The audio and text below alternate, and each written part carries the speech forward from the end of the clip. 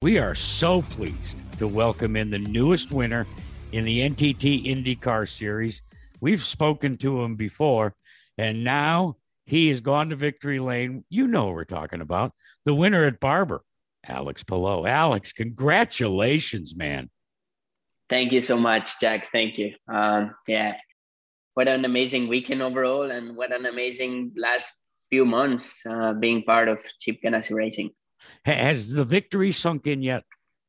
Yes, to be honest, yeah, I expected a different feeling. To be honest, I expected a good feeling, but I didn't expect much. Um, what really gives me happiness is to see everybody from the team, mechanics, crew chief, engineers, everybody that is on the office, all my family, my friends, social media.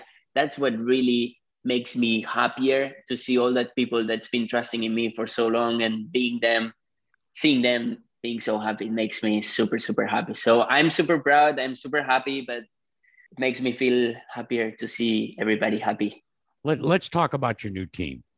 Chip Ganassi Racing certainly has a long legacy of winning. In fact, your owner, he goes on the social media with the hashtag I like winners. Describe to me what you have learned about Chip Ganassi Racing since you've gone there. Man, it's crazy. It's crazy. This team is crazy. It's crazy about racing. It's crazy about winning.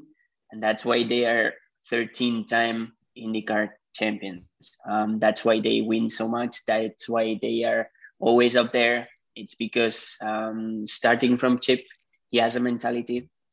He has says that's the only thing he has. He doesn't have 20 businesses. I don't know, aviation, restaurants, or something like that. He just have racing, and that's his life.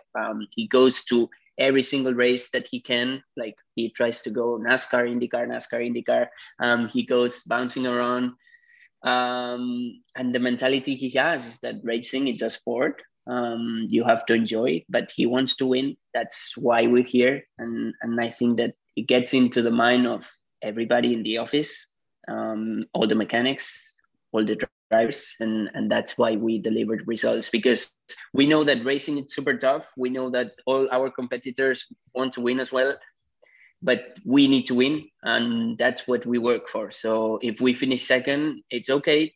It's okay one time. We have to win. We have all the tools in between our hands, at the shop, at the race weekends, to be able to do that.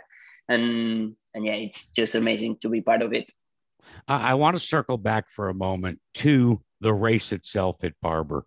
A lot of people choosing an assortment of strategies. How difficult was it for you to listen to your strategists and let it unfold? Because it really, to me, was the fascinating part of the race. Yeah, so it was tough. At the beginning, the only plan that was going to work on track was to do a three stop. That was plan A. That was the plan that I think everybody had on their minds. But the first yellow opened a bit that window, and it was, if you risk it, you maybe can make it. If you want to play it safe, you can go for free stops. And then the second yellow hit, and it was like, okay, we can make it. It's not going to be easy. Like, you still have to save tons of fuel, but you can make it. So I had that in mind since the first yellow. I had that in mind on the second yellow. The team gave me the instructions to go for two-stop strategy with fuel targets. And my only concern was like, man, I'm racing with Will Power and with Scott Dixon. So there's nobody better than Scott Dixon on fuel saving, because I saw his data. He's better than me. And I didn't see Will's data, but I saw him winning so many races when the fuel mileage counts. So I was like, man, I'm I'm fucked. Like, I didn't want to say that, but I'm No, you that's are. what I thought at the beginning. Yeah, I said, man, these guys are gonna. So I just tried to go back to warm up where I struggled so much on fuel saving. We analyzed what Scott was doing differently, and I just tried to put that into work. It didn't work for the first 10 laps. I was not hitting the numbers. That's why I did one lap less than Scott, and 2 laps less than Will on the second stint. But then we started hitting it. I started understanding, and I think I was able. I had a really good car, so that was making my job easier. So when you have a really fast car, you are able to save more fuel. But yeah, man, at the beginning, I was like, man, these guys are better than me on that. I know I can be like super quick and super consistent, like going full throttle, and that was my plan, like go flat out. But I knew that on a fuel safe strategy, they're gonna be closer to me. So it worked out, which I think it makes this race even more important, because I won a race that I really, it was not my strong point. My strong point, I think, it's to be able to be quick so many laps and full throttle without worrying about anything else. But we won one playing the game from the big guys, and that's amazing for my confidence. I know I can do it now.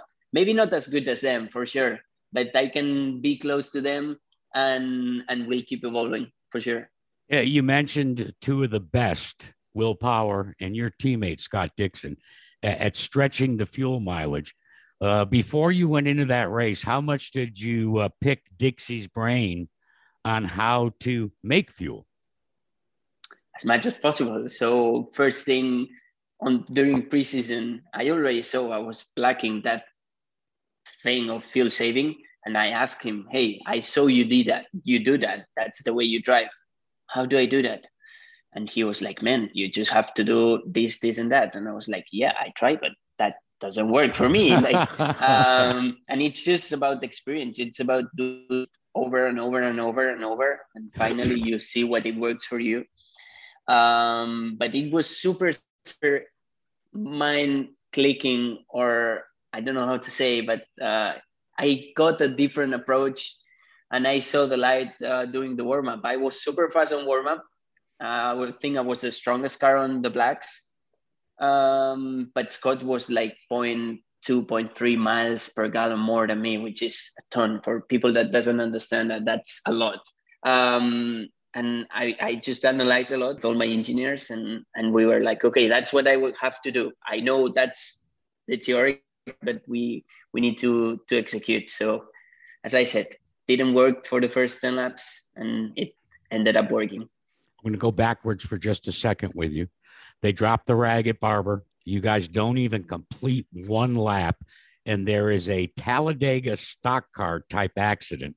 How close were you to all that action?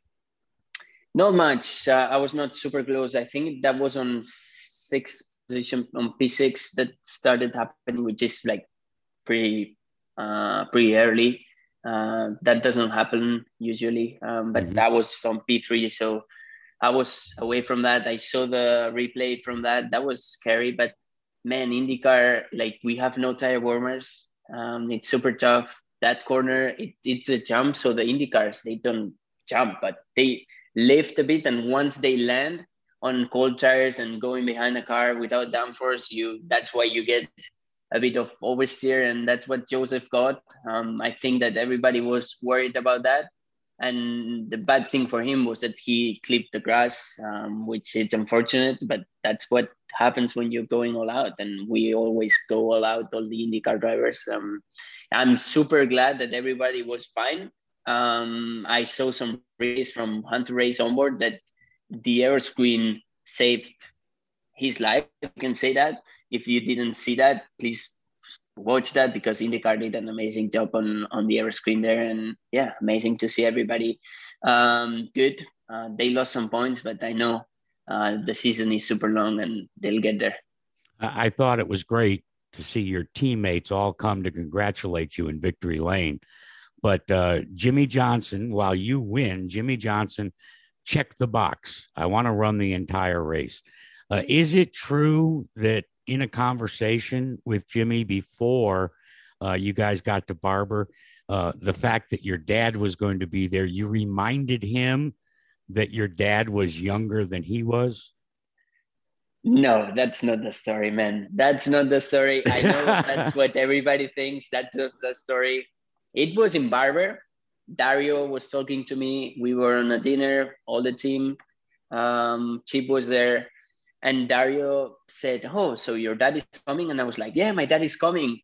And I don't know why, but the age thing came up, and Dario was like, "Oh, so how old is your dad?" And I was like, it's younger than Jimmy." And Jimmy was there, and he was like, "What? No, he's not." And I was like, "Yeah, he's 40 at the moment." So, and then it was like his face went like super serious, and they started laughing. I think it's gonna be a game when he's gonna return something to me, for what I've been said. So he's not happy at the moment, but it is what it is. Listen, that goes with having teammates that interact with each other. Alex, let's turn our attention to the streets of St. Petersburg. You've got some experience there. What are the biggest obstacles that drivers have to overcome? Bumps, walls, crashes. 100 laps. You have 100 laps on a street course with the cars with 23 more drivers. So you're gonna be having lots of obstacles. It's a tough track.